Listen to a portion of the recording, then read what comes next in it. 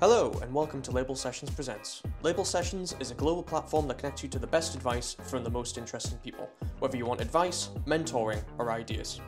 I'm Josh Nixon, content producer at Label Sessions. In this episode, we have a conversation between Iain Montgomery and Nick Sherrard of Label Sessions. They talk about the future of advice and the recent Supper Club events in Edinburgh and London. I went to my first Supper Club in Edinburgh this past month, and it was an enlightening experience crossing paths with some of the most innovative minds Edinburgh has to offer. I'd highly recommend to attend. But for now, over to Nick and Iain.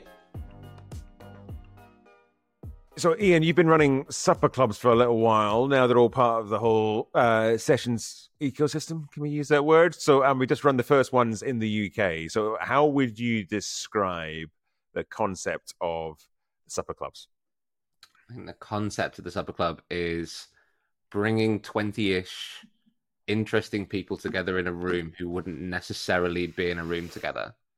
Yeah. And it started out around the concept of innovation. So in Toronto, people who worked in innovation would often not spend time with other people who worked in innovation. There wasn't the culture, there wasn't the scene for it. So we created the supper club as a way of bringing those people together to share what they were doing, what they were succeeding with, what they needed help with, where they'd failed, lessons learned, etc. And from there, it broadened out. Did it for about 5 years. We've done it in different cities in Canada. But really, it's around people who are trying to drive change in an organization, getting help from other people who have been there, done it, are doing it. And by bringing them together and sharing stories, they can hopefully do it better with more confidence or just make a good serendipitous connection. Yeah, I think that's an interesting thing for me, was actually seeing it in action in the UK, because I think it's that kind of mixture of people who wouldn't normally be in a room is the thing that makes it more interesting than, if you like, a talk. Yeah, especially because in this one it was me talking. But in terms of I think that's the bit, because actually, we ran it in Edinburgh. Edinburgh's a small city, so everyone thinks, well, and it is in some ways better at getting kind of the cross-pollination of people in different industries, but it's very rare you get people from the university in the same room as someone from Meta, in the same room as people doing kind of PR and maybe more of the kind of sort of public sector innovation stuff that goes on. That's really rare. And then London, in some ways, even more like that, I think, because it's such a vast city in that case. But because of that, people can quite often, you see the same people if you go to a fintech do. You see the same thing if you go to an arts kind of sector do. So it's kind of getting the mixture of people is the sweet spot.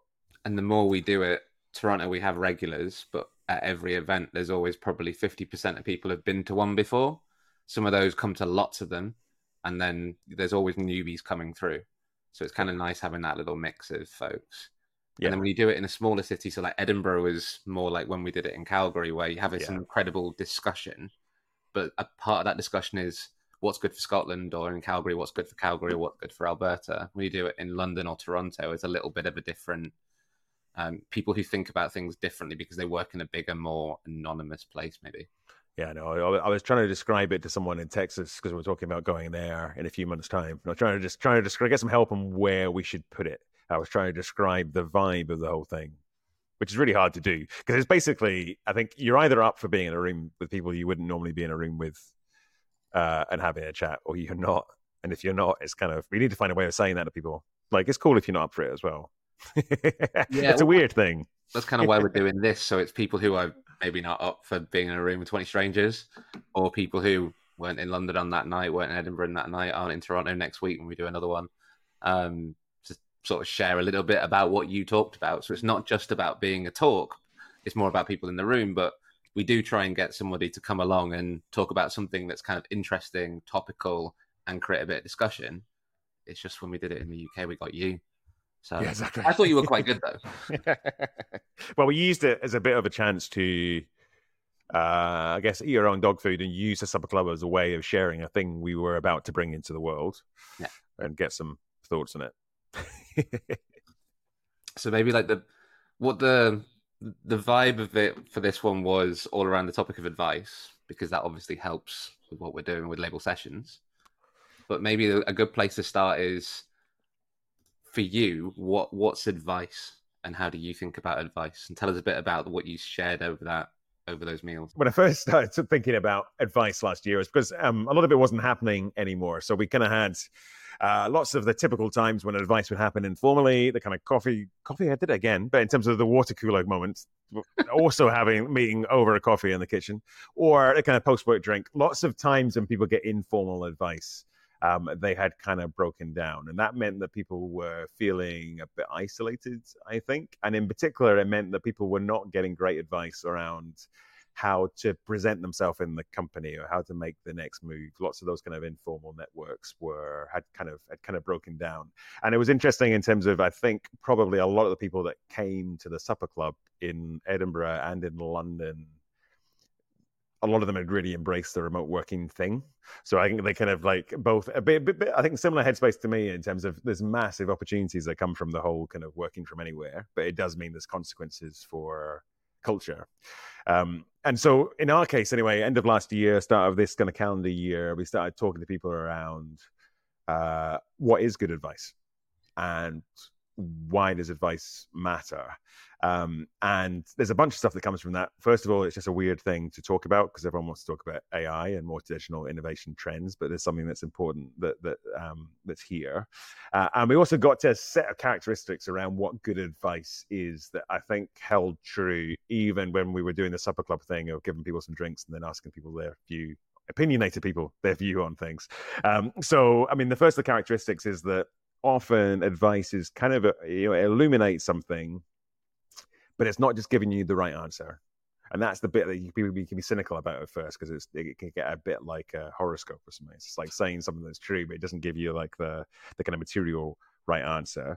But what's really going on is the importance of advice is good advice is mostly the result of someone not knowing the right question to ask in the first place. So there's a kind of reframing that goes on.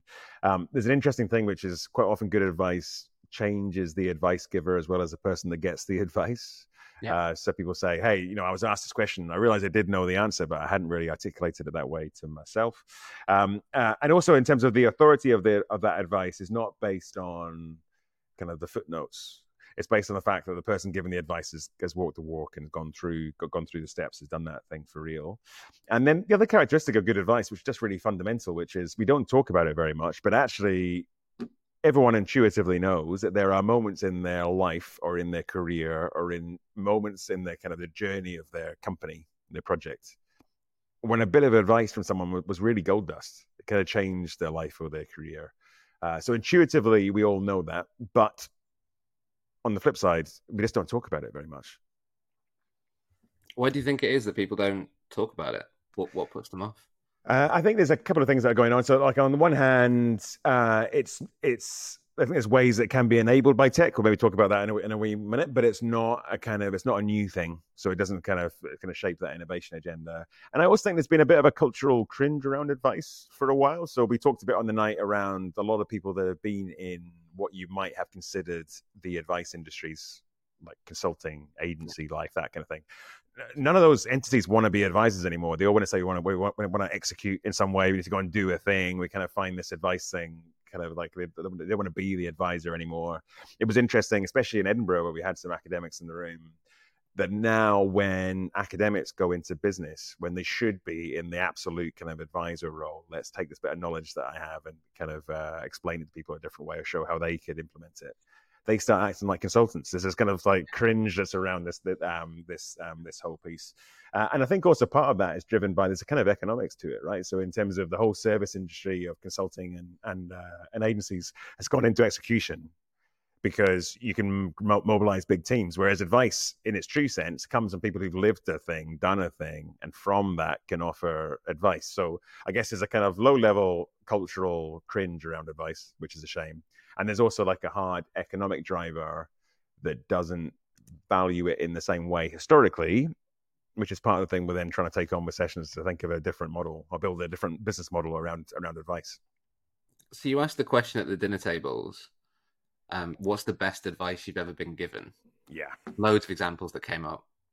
But what were the ones that stuck out to you as the most interesting? I thought the first thing somebody said in Edinburgh was ask better questions, which kind of played in this whole thing of part of the journey of advice is having things reframed in your mind. And then I feel like there was lots of good stuff around the kind of more emotional stuff, how you give feedback, how you think about things. I'm trying to think. There's lots of good stuff. I felt like in London, everyone got quite deep around that. It got quite personal in terms of like your leadership journey and things. But I think a lot of it came back to this thing of the advice from people who've actually been there kind of lets you call out what the real choices are. And there always are real choices in the sense of give up one thing in order to get something else. Yeah. Were there things that stood out for you? Because also I was kind of more moving the conversation along. So in some ways you're probably even better on the hearing what I thought it was interesting. We went into the whole consulting thing in both groups without really wanting or trying to go there. Yeah. There's the interesting thing of like, how do you then pass on good advice? Or how do you what do you do once you've had the advice? Because there's often advice is very like a personal moment. So it's important for that person, but it happened in a certain moment, in a certain time, in a certain conversation. And maybe that's why consulting moved more towards selling output or process more so than advice. Yeah, and actually I thought that was interesting. There was a couple of people who were making this link around advice giving is actually good management if you think about empowering people, because it's actually saying, I'm not going to solve the issue for you entirely, but I'm going to give you really good guides and I'm going to give you good suggestions and take you through this kind of journey. So it was interesting. I kind of felt as well, and lots of the conversations I had after I spoke, so once it got out of the group session, where people kind of reflecting themselves a little bit around saying, actually, if I take this more seriously myself and I think through, which is kind of the journey I went on as well, like if you think through how you can get better at being an advice giver, that will open up quite a lot of different things for me. The advice giver, you touched on this, of the person giving advice tends to learn something too, because they reframe how they tell the story, or they get to reflect on, actually, in hindsight, when I did this before, I didn't notice at the time. Here's something you should bear in mind. And it's like, how do you sort of pass on those sort of experiences? And it helps them almost be, it's a bit therapeutic to an advice giver almost. Often, yeah, back through the story again. Yeah, and also it makes you realize that some of the situations you're in can seem very specific to what's going on and therefore isolating, but actually it's kind of similar to what other people have dealt with in different ways, especially in leadership in different ways, because it's it's in different contexts, but you're always dealing with the art, the possible, the teams and people. We're dealing with the kind of consequences of decisions you've made before. So there's a lot that's kind of common, I guess, as it goes through. There's a bit around maybe advice is something like people always say feedback's a gift, but advice is something you can kind of also choose to ignore, or you don't have to take the advice on at face value. There's how you take on advice is almost as much of a skill as asking the question in the first place. Yeah, it's definitely true. And I think that's maybe the bit that is a bit, I thought it was interesting in terms of the journeys people went on in the discussion, which is part of being a good advice asker. And actually we're seeing this a bit in the sessions now it's live as well, right? It's like you need to kind of be open to the fact that you might not know the right question at the start. I mean, you can get something out. You can go and ask a bunch of questions and you get a bunch of answers back. But the really left field response is actually where a lot of the good stuff comes from. Yeah. It's interesting that you talked about politicians and you talked about that they used to be in the office way less. And now they're in the office way more, but that's actually impacted how they get advice. Just talk through that a little bit, because I found that one of the really interesting examples in this. Yeah, well, it's a bit of history, but it's interesting. So in terms of with the remote working, one of the things that was called out was that ministers in different levels of government in the UK, this study was done, were in the office only 2 days a week. And initially people were reporting that as, hey, what a new shift in government and how do we get used to this kind of whole new model. And then there was a study that was done that just pointed out that until the 80s pretty much there were very few government ministers who were in the office, as in the government office, more than 1 or 2 days a week. And actually what it's flipped in that time was that therefore for most of the time of government, what ministers have done is given advice to people who execute.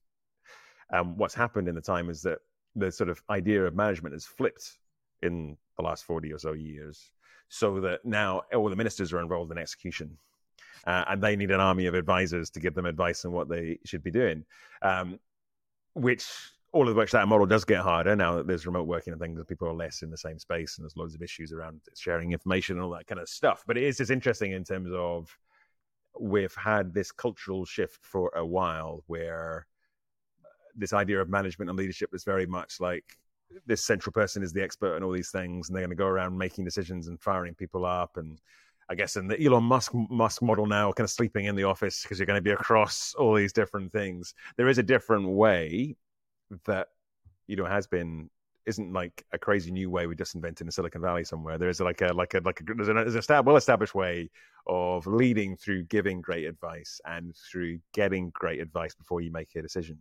Yeah, that should be, which is hopefully what we're doing with label sessions, but should be way easier now, right? Because everybody's online, everybody's on a video call like you and I are now, so it should be, even without sessions, it should be way easier.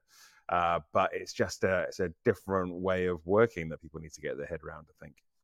Yeah, it's interesting that the network has never had the ability to be as big as it is now, but actually for a lot of people, their networks have shrunk.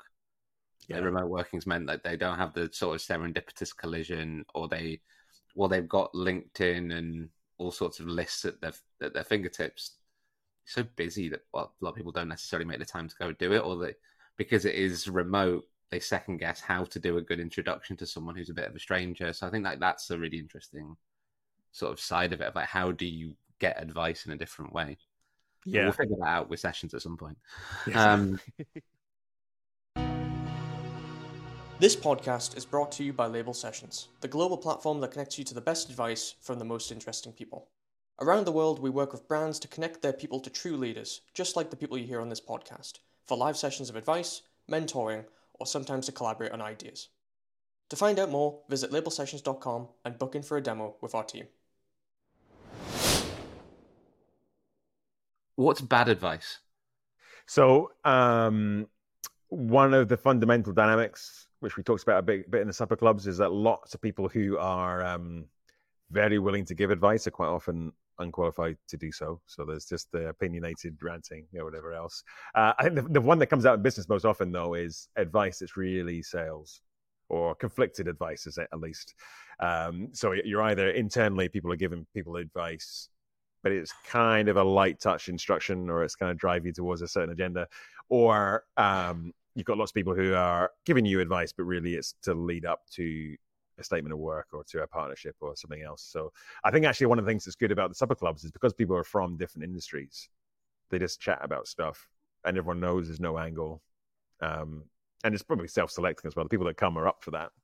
Yeah. Because you should probably be open, Ian. You've been taking this forward for a while. And there are certain people who, when you invite them to a supper club, either say, I want a full invite list of all the people that are there so I can optimize my time, or want to know, like, what's the role of me in the room? Not I don't want to be just a human in the room. I need to, in some way, be operative number 5 from the fintech industry.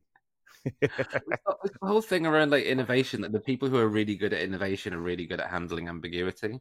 Not everything has to be spelled out to them. They're also quite good at putting some structure around some ambiguity to help other people with them. Yeah. But yeah, I get this thing all the time. Like, I'll invite people to supper clubs and they'll be like, well, what's the format? What's the agenda? Who's coming? How's it going to work? It's like, I don't know if I want to invite you anymore. Yeah, exactly. And I think that's why it's good, is in terms of that sort of continuing crowd. So there's like a core group that kind of understand it, and then we'll gradually take that out to the rest of the world. Exactly. Like, the premise is turn up, have a drink, have some nice food, and just talk to people. And we try and be good people and make connections and introductions. But like, it's kind of funny that I host these, and the Edinburgh one's a great example. Everyone turned up at the downstairs bar before we went and sat at the table. And as we sat at the table, I was like, I don't know who half these people are, because I've not had a chance to say hello, but they've all become best friends. Yeah, so it's like, it's almost like, it's interesting watching the dynamic of when however many we had, 17 people turn up and you just put them in a room and see what happens. I find that the most fascinating thing sometimes. Well, it's interesting as well in terms of, because actually in terms of, the way I ended up the talk was talking around, hey, we should take advice more seriously. 2, there should be a whole range of new tools that come forward now that can make this global advice and mentoring thing work, of which Sessions hopefully is the forerunner. And everyone listening to this should go and get Sessions rather than anything else, but there will be other people that do something similar over time. So that's kind of where it was. But then I think the thing that was interesting in the supper clubs was that we had some really interesting conversations generated between people doing like crazy automation of bus depots, people working for some of the biggest digital social media platforms in the world. People, one, a guy looking at the sort of commerce operation that sits behind an influencer business. We had people working, like I was saying, in more kind of in government roles, sometimes directly around innovation, sometimes more around communication. And the conversation between those people worked really well. I think it's really surprising to me on some level is that the number of actual collaboration points that come off the back of it is really surprising to me in some level. But you do realize once you actually get people together, there's an interesting conversation because people look at things a different way. And then secondly, there's a real hard business benefit because they then start to go, actually, I can help you do this thing. Or I know somebody else for a surprising reason that can connect up. It's funny how when you stop being quite as transactional as some people are, when they send you a message saying, I won't come unless I've got like an invite list and you've given me my role for the day. Actually, those people, if they could only understand that actually putting yourself in a more open position is actually the more efficient thing to do, the more professional thing to do. Yeah. Was that the person that you're actually sat across from might not be the one that can help you, but they very likely know somebody who can. Or you end up with this like sort of conversation of, we did the train station thing. We should get Chris on this talking about train stations, but was sat next to one of the guys that we interviewed during the project, and someone on the other side of the table was like, oh, I just remembered that thing you were doing was really interesting. I should introduce that person to that person. I don't know anything about the topic, but this person does. So it's kind of that cross-pollination, the second degrees, third degree connections is actually really interesting, which if you just saw it on an agenda or an invite list, you might go, no, that's not really for me. Yeah, that does make a lot of sense. Although, Ian, you do need to get better at your introductions. I think selling someone is just, he should come on here and talk about train stations. That's a hard sell. I mean, it's not, because some people are really into train stations, but there's more to it than train stations. Let's not describe it as now, but like for a future one, he should, there's more to it than train stations. There's a lot more to that guy than train stations, but the best thing about that event, and I should get this guy on as well, is someone who has nothing to do with train stations basically argued with this man that the Toronto transit system was broken, and it livened up the room. It was like, I thought we were going to have a punch up at one point, but it had to be like a really interesting debate. So yeah, we can do all these on all sorts of weird and wonderful topics, and we will. But it's amazing the things that you don't think people are going to be into they get really into. Anyway, more on that later in future episodes. So two last questions. One, if you summarize one big takeaway that you had from the ones we did in London, Edinburgh, what did you get from that? I think one of the takeaways was just that well, actually, there's a couple. I think one of the takeaways was that that format of getting people in a room works in the UK, because I wasn't sure if it would work quite as well in the UK as it did in the US and Canada. The second takeaway is that there is actually just a reflection on that, is there is something different when we get people in a room, which we've talked about a bit in sessions. There's certain things that an online conversation is great for, certain things that getting in a room is great for. And I would say the key aspect that I took away from both of the discussions directly on advice was that one of the dangers of where we are currently is with the kind of chat GPT thing and the whole kind of AI digital, the amount of information that's at our disposal, is that we have incredible machines for giving us answers to the questions that we already know how to ask. And what we have to be aware of ourselves as people and as professionals and whatever it is you're doing is being open enough to realize that you've asked the wrong question. And that's where I think there's a real interesting space for a different type of service to open up. I love how we went through this and didn't talk about ChatGPT until the big takeaway, in which she was like, "Oh, actually, that's really important." So, no, you're totally right. That was actually a really big thing for it. Was like you have all this abundance of technology and tools, but still the human connection and what you get from a proper conversation doesn't replace that. Last question. Why should somebody come to a supper club? I think someone should come to a supper club because they want to meet people they wouldn't normally meet, and they want to hear a conversation they wouldn't normally hear, and because they want to meet other people who will turn up to events with that in mind. I think that's the fundamental thing. So it's almost like, I don't want to spoil this for any kind of marketing content you're going to put together, Ian, but I would say Don't come to Supper Club if all you want to do is talk through an agenda, or you want to go to another networking event with the same people. Do come if you go to networking events and get a bit bored. Do come if you find your brain like that you enjoy hearing new things and seeing new things.